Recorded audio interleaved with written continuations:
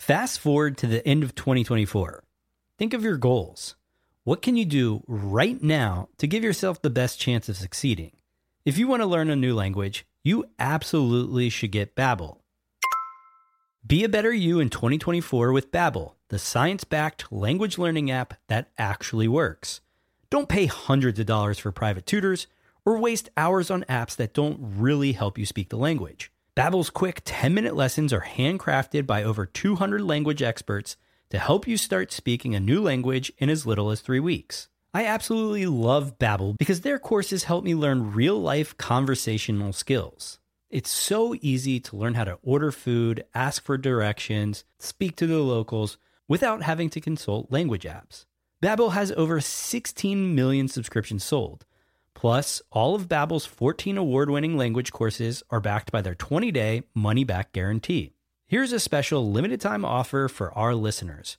Right now, get up to 60% off your Babbel subscription, but only for our listeners at babbel.com/SPP. Get up to 60% off at babbel.com/SPP. That's spelled BABBEL.com/SPP. Rules and restrictions may apply. Mom deserves the best, and there's no better place to shop for Mother's Day than Whole Foods Market. They're your destination for unbeatable savings, from premium gifts to show-stopping flowers and irresistible desserts. Start by saving 33% with Prime on all body care and candles. Then get a 15-stem bunch of tulips for just $9.99 each with Prime. Round out Mom's menu with festive rosé, irresistible berry chantilly cake, and more special treats. Come celebrate Mother's Day at Whole Foods Market. The podcast where we talk to smart people, but not necessarily done by smart people. That is an awesome question. This one goes down probably on one of my top 5. Hey, I like nutrition. I like to eat food. This is the coolest thing ever. We're going to do this forever. I wish I paid more attention in that class. You know, I'm going to be honest, I don't understand that. As a man, I don't get it. Welcome to smartpeoplepodcast.com. Hey everybody, welcome to Smart People Podcast. I'm Chris Stemp. And I'm John Rojas. I want to know who out there has been bitten by the fitness bug. If you run a marathon, you put the little 26 point whatever on your bumper sticker. Or if you do the Tough Mudder like John, you just brag about it all the time. Not all the time, man. I almost died. I hated it. I'll never do it again. We have a video of that, don't we? Can we put that up on the post? I don't think we have a video of it. So if you don't know what the Tough Mudder is, it's pretty crazy. At one point, you have to run through electric wires. Yeah, it's an obstacle race. It's usually between like 5 and 10 miles. It's awful. and John kept getting electrocuted, and he almost, I don't know, man. Yeah, really funny. I think I have like a heart defect now. Anyways, the reason I bring this up is because you find out when people run a 5K, they want to run a 10K, and then marathon, it's crazy. Sometimes you want to go nuts with an Ironman. Today, we are interviewing the winner of the most recent quintuple Ironman. Hang on, what does quintuple mean? Quin, coming from the Latin quintus, meaning 5. Thank you. I just completely made that up, but it means 5. This is 5 Ironmans put into one, which ended up being 4 days long. It's comprised of a 12-mile swim, a 560-mile bike ride, and you just round it out with a 131-mile run. No, thank you. Today's guest is Olof Dallner. As I mentioned, he won the quintuple Ironman. He's also, just on the side, a PhD in molecular physiology, currently a postdoc scientist at Rockefeller University, and he's researching the genetics of the hormone leptin and its role in obesity and metabolism. Originally from Stockholm, Sweden, Olof is a baller. He is the man. I think he's an inspiration for everybody in terms of, I don't have time to exercise. I can't do this. I can't do that. And this guy ran the equivalent of a ×5 Ironman. Like, I mean, when we first got what on the excuses phone, can we make? I was like, I don't know what to ask you. It's too much. So enough drooling over it. I just need you to wrap your brain around 5 Ironmans in one. But make sure you head on over to smartpeoplepodcast.com. Sign up for the newsletter. We have revived that. It's pretty much going to be hopefully a bi-weekly thing. It's pretty quick, but it's got good stuff, highlights and all that. So we'd like to be able to reach out to you. Leave a rating on iTunes if you can. You know how much we appreciate that. But other than that, please enjoy this week's episode with Olof Dallner.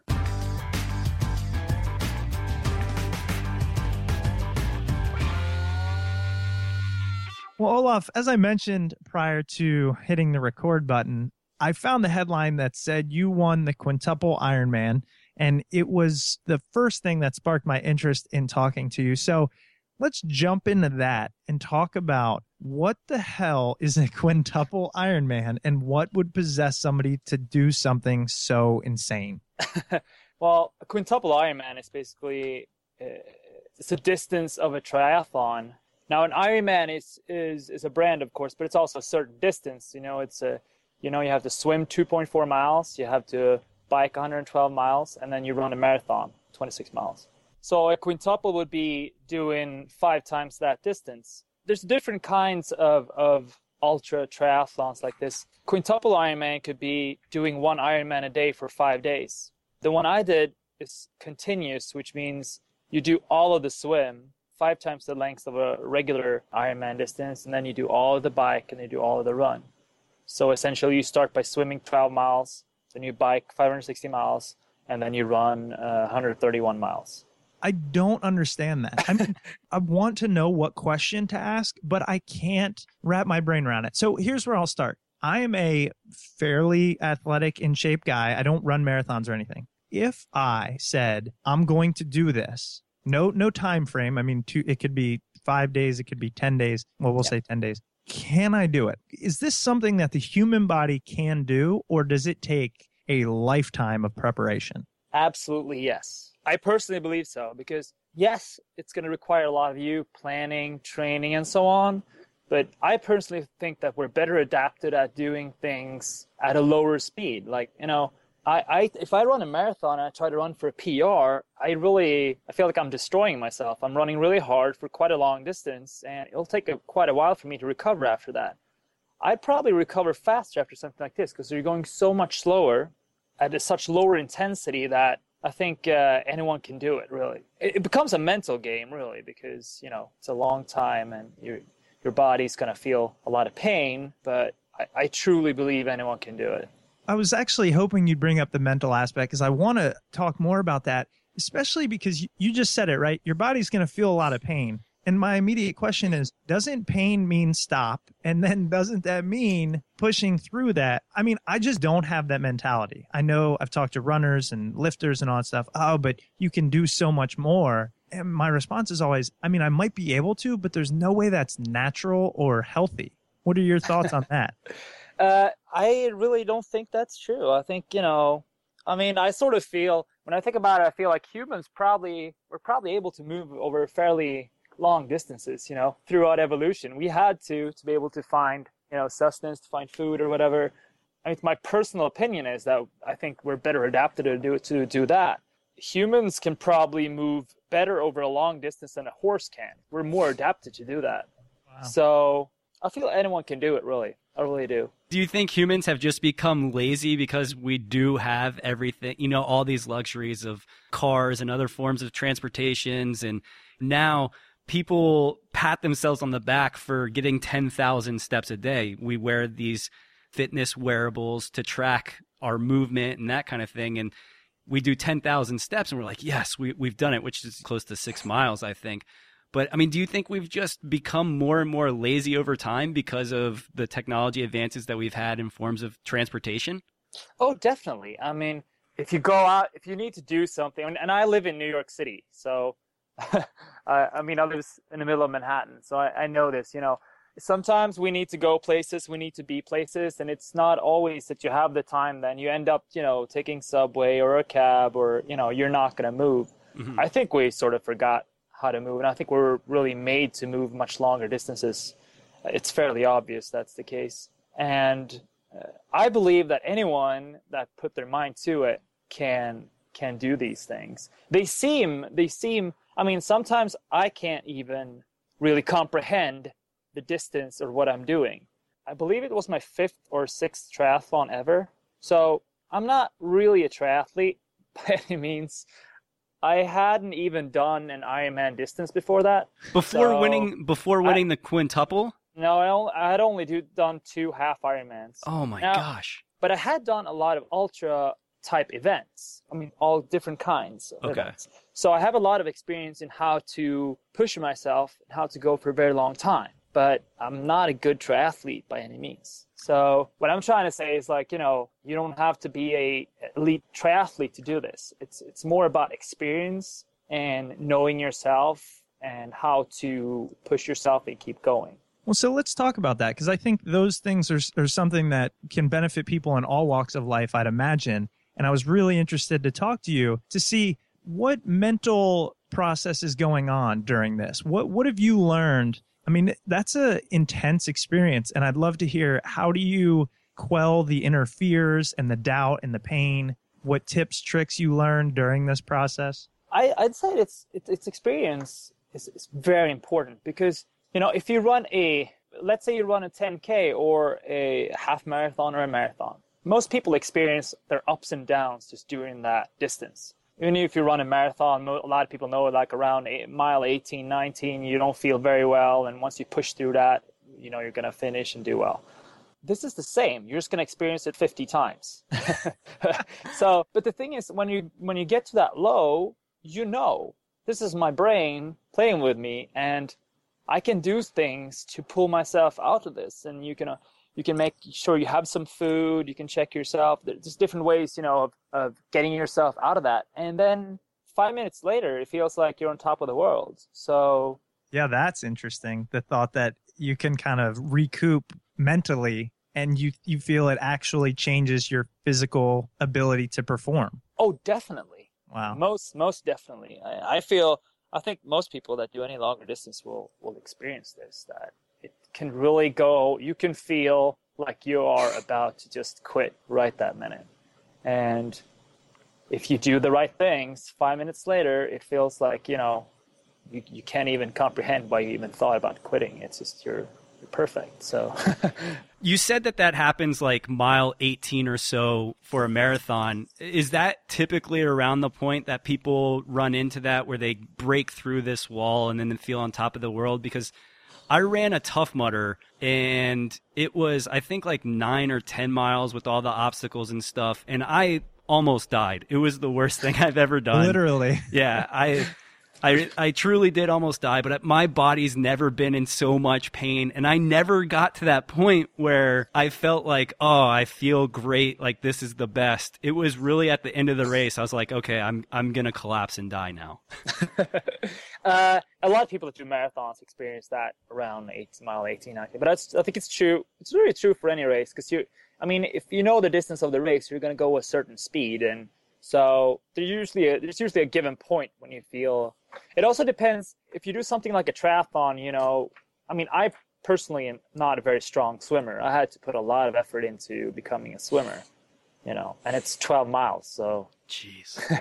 you gotta swim. So I, of course, once I finished the swim, that was a big boost for me.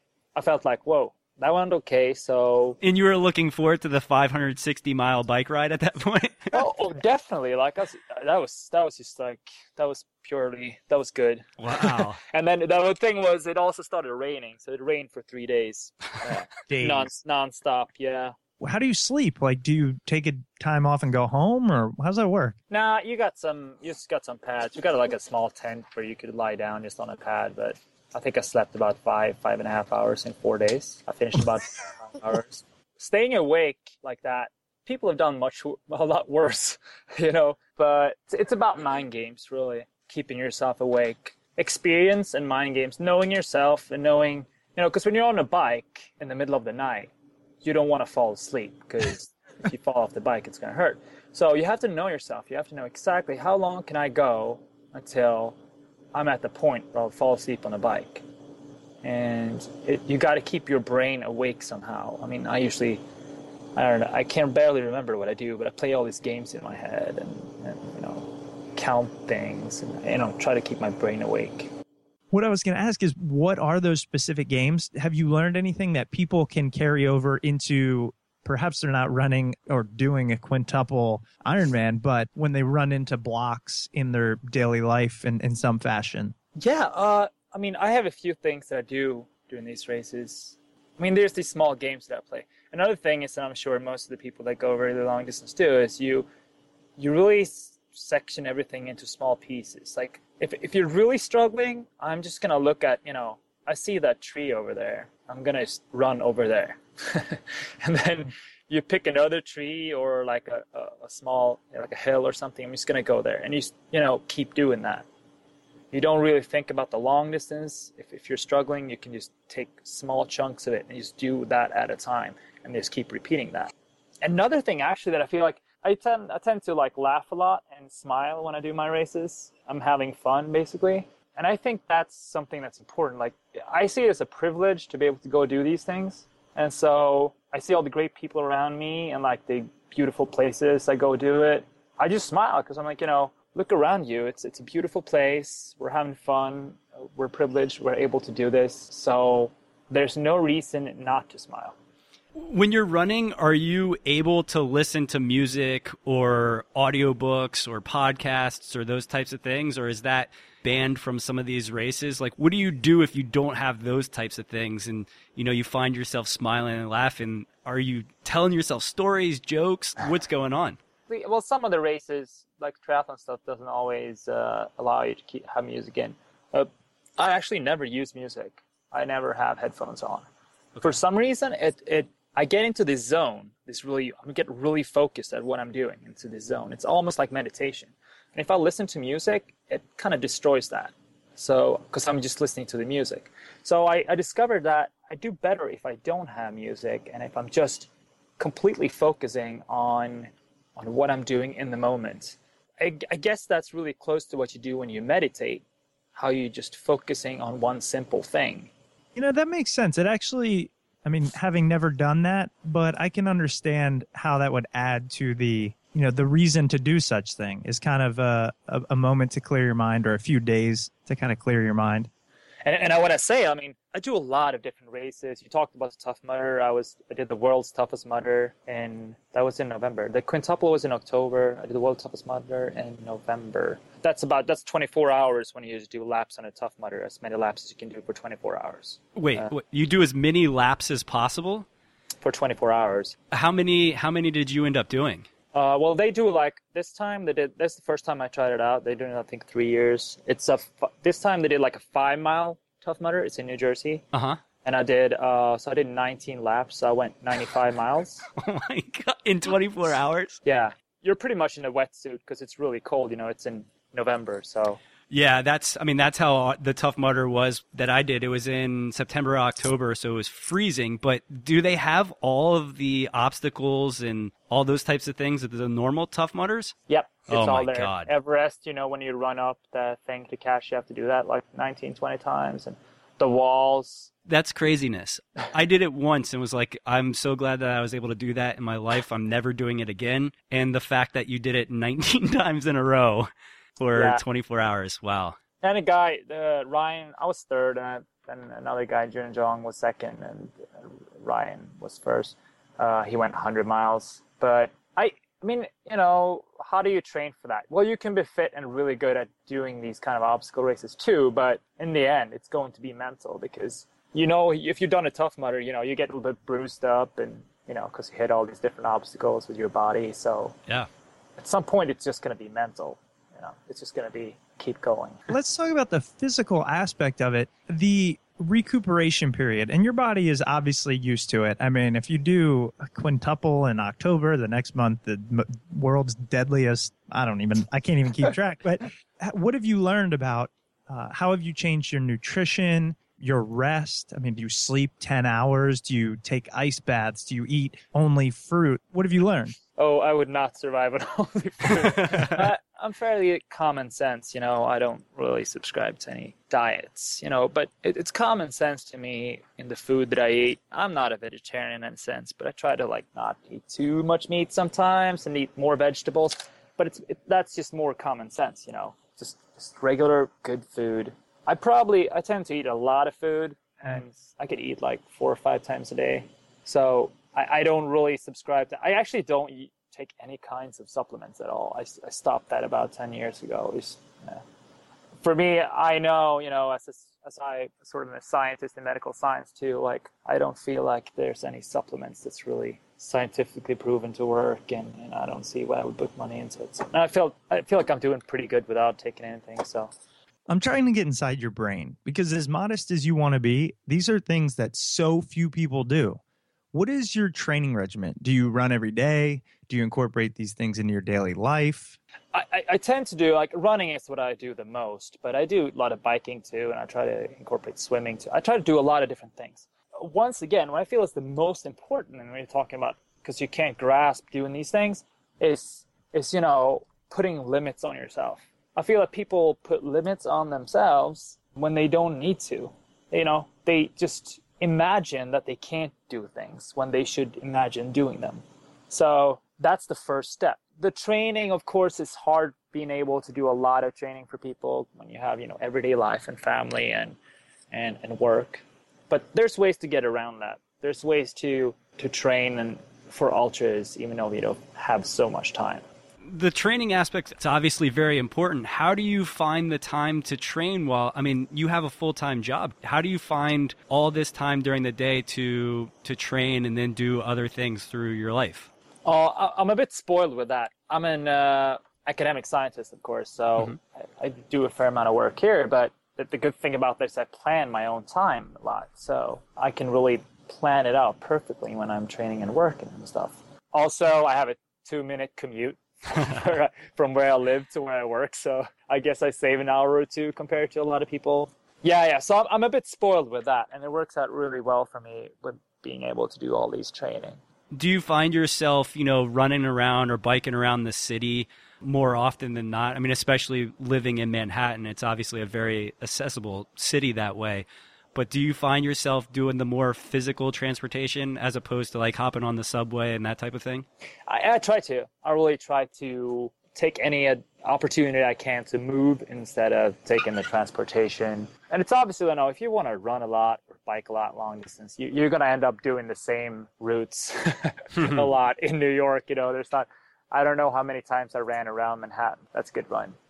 You can run along the water most of the way around Manhattan. It's about 31 miles, I think. That's a really nice run because you see a lot. So you try to find some variations, but it's not an optimal place to live if you want to train a lot of these things. But it works out. It works out. What got you interested in doing this? When did this all start? Was there a demon you were trying to conquer within yourself, or was it just something you were interested in? No, it's actually just it was probably just a sense of adventure. And that's why I like, people would think, how could you do 4 or 5 triathlons? And the longest one is a half Ironman, and then opt to do a quintuple. Like for me, it's a sense of adventure. I like that. I like the fact that I'm not sure how it's going to work out or if I'm going to finish. That motivates me. So what I got into when I was like, maybe 16, 17 up, I think I was 16, I started reading these books about mountaineering, about like the first pioneers, the French alpinists climbing the big mountains in the 50s. It just blew my mind. I thought it was exactly what I wanted to do. So in my teens and around there, I started going into mountaineering. So for 5-10 years, I was, around the world climbing mountains as much as I could during the summers when I was not studying, and climbing rock and ice and whatever I could find. That was my adventure. It turned out it was pretty good training for these kind of races too, because it's just long days. You're basically doing ultras and learning how to make yourself keep going. No, I can definitely see that. And I also wanted to talk about, as we discussed prior to the interview, you are a PhD and you're doing your postdoc now. Is that correct? Your research? Yeah, that's correct. Could you tell me a little bit about what made you go into this field, what it is that you do? It's very interesting, something that I know I'm interested in because I've read your bio, but as well for the listeners out there. Yeah, so I could also say I'm originally from Sweden, and I moved to the U.S. to do science. And I came here to work on a hormone called leptin. Now, it's a hormone that controls feeding behavior and metabolism. So it's involved in obesity research is basically what we do here. It's produced by fat cells, and when fat grows, it produces more of the hormone, and it goes to your brain, and it reduces it reduces hunger feelings, and also affects metabolism and so on. So it's like a feedback between your fat and your brain. So if more fat, more of the hormone, you feel less hungry. And if you have very little fat, produce very little of the hormone, and your brain becomes hungry. So from an evolutionary standpoint, it's a really important hormone because, especially like if we get very thin and our energy status is low, we need to be hungry. So we go out and find food and, don't starve to death. I was just going to say, is that the main hormone that causes hunger then? I mean, is that the one that tells us even after you eat, okay, you've had enough, or are those two different systems? Well, there are several other hormones that affect this too. So there's a short-term effect and a long-term effect. Yes, there is a short-term effect that you said, like after you eat, you feel full. But leptin has a very long-term effect to your long-term energy status, the feedback from your fat to your brain. So in a long term, if you're losing fat, you're going to be generally more hungry. And what of course we know is that, well, you could ask yourself, yeah, but if someone who is massively obese have a lot of fat, they produce a lot of the hormone, why are they still hungry? Right. Well, it turns out people who become massively obese, they have a lot of fat, they produce a lot of the hormone, but their brain stops responding. They become resistant. And we actually don't really understand how that works yet. But so it turns out we can't just give people the hormone and expect them to lose weight. So that's what that was literally going to be my next question is, so from your research, what is and I know it's probably just a hypothesis at this point, but what do you imagine is going to be the next step in this fight against obesity when it comes to the science and leptin? Is there anything on the horizon that looks promising? My boss, Jeffrey Friedman, discovered this hormone in 1994, and we have done a lot of research on this here in the lab, but there's still a lot left to discover. And one key thing that I'd say is, like, we can discover things about this hormone. I think we're going to do that, and we're going to be able to exploit that to come up with drugs and so on. But as far as we've seen in obesity research now, it's still energy in and energy out. That could be, affected by a lot of things. But it seems like it's still energy in and energy out, Calories aren't going to magically disappear somewhere in between. So there's going to be no magic weight loss pill. You'll still have to do exercise, but there will be pills that kind of help. Yeah, I don't ever always, there's never really a smoking gun. Right. A magic pill. Because I always get these questions about this, and I feel like, on a personal level with what I do on the side, and it's still about get yourself moving. Right. The best probiotic, the best drug you can do to help people get better is to move. It does so many good things for you. Have you dove into altering genetics, through the human genome, or have you tested that? Well, yeah, we don't do this with humans, of course. It's not allowed. I work with mice, and it's actually, there's several very new, interesting tools that we can do to do mutations and change the genome of mice and other organisms. That is much more powerful and faster than ever before. So that has actually just started. So I think that's going to be a huge thing the next few years that will help us to discover more about how genes work and how they influence physiology. And that's sort of what we work on an everyday basis. The last statement you made in the previous question about kind of energy in, energy out reminded me of a conversation I had recently where we were debating whether calories are equal. So I'm wondering your take on it. If I were to eat 2,000 calories of, spinach and 2,000 calories of candy bars, would that affect my weight given everything else being the same? Well, first of all, I would like to see what 2,000 calories of spinach and say good luck. That's going to be an ultra endurance event. But as far as calories, it's still calories. Some people talk about like empty calories. The question is what you get with the calories. If you absorb these calories, you're still going to have to spend them no matter what they came from. It's still energy in and energy out. There's, of course, a lot of other effects. Because what you said is just like, yes, but if, let's not say 2,000, let's say 500. Eat 500 calories of like spinach or 500 calories of candy, you're probably going to feel more full from the spinach than you are from the candy, I guess from myself. But you might end up eating sooner if you have the candy than if you have the spinach. But then you're also getting all the other nutrients that you get from the spinach that you don't get from candy. but it's still calories. Calories is just the amount of energy that you have in it, and that's the same. You're still gonna have to spend it, but you might eat less. Now, this question has nothing to do with your PhD nor your competitions. I haven't been to Sweden, but I envision it as this magical place, just chock full of beautiful women. Why would you leave? Well, actually, is that true? I think I get a lot of, Frozen, the new Yes. Disney movie. That's Norway, but it's pretty much the same. And there's a snowman in there that's Olaf. So I've had a lot of comments lately. It's pretty much like that. Well, I love Sweden. It's a great place, but I just felt for me, especially as a scientist, I got amazing opportunities coming to the U.S. Being able to come to New York was a great experience, and all the races that I do here now, the ultras and the obstacle racing and so on, are something I discovered when I came here. And we don't really have that much of those kind of races. It's much bigger here, and something exploded the last few years. I've sort of been a part of that, and I really love it. So I will always love Sweden, especially now during the Winter Olympics when I'm looking at the hockey. I'm rooting for Sweden, but I really I love the U.S. and U.S. is a big country. It's almost like several different countries together. So being able to also travel through the U.S. and seeing all these great people doing the races and all these beautiful places. It's great. I really love that.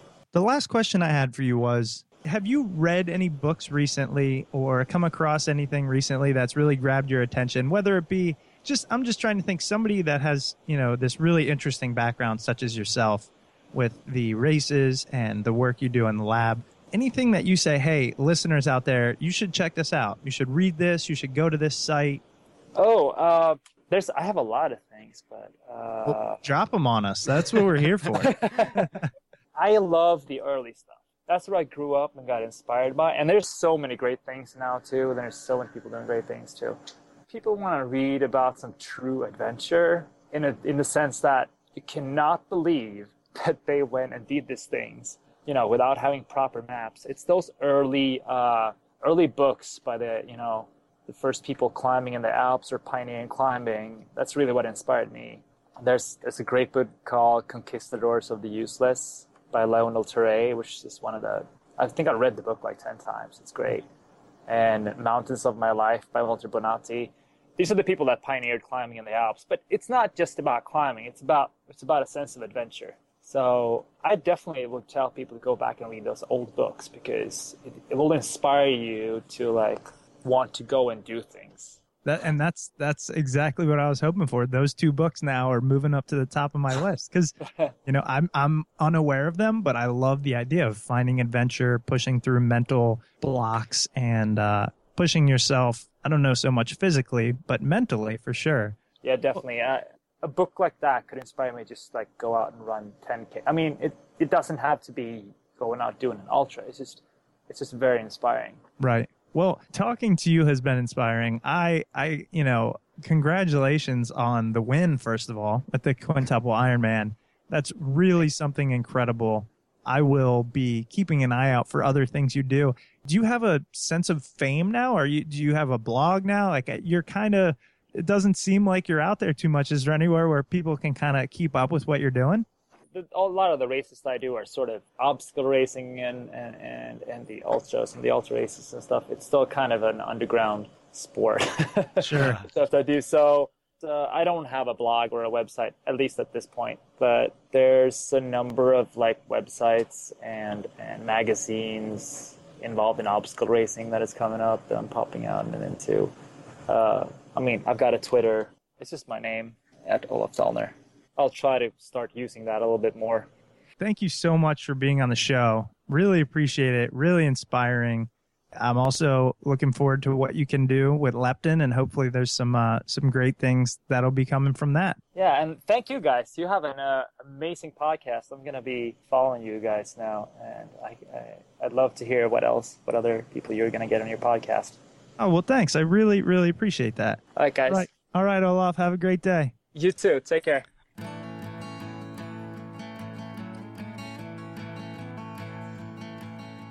Welcome back. Hope you guys enjoyed that interview with Olof. Make sure you head over to smartpeoplepodcast.com and check out the post for this episode, and you can see the video of the said Tough Mudder that just dropped me over and over and over. You won't see John falling, but you will see what it normally does. Pretty good stuff. Yeah, what it does to guys that are 6'3", 225 pounds and jacked. It's crazy. And it just makes you appreciate even more. I loved when Olof said, you know, the hardest part about biking 500 miles isn't the bike ride. It's being able to figure out when you're going to fall asleep so you don't fall asleep going 20 miles an hour on a bike. Well, how about the fact Through that the night. he participated in the toughest mudder and, I don't know, just ran 19 tough mudders in 24 hours? Come on. I don't know. Let us know what you thought about this interview. We thought it was great, and we'd love to hear if you felt the same. As John mentioned, smartpeoplepodcast.com. Great to hear from you guys. Enjoy the show. Make sure to sign up for the newsletter. We'll catch you next week.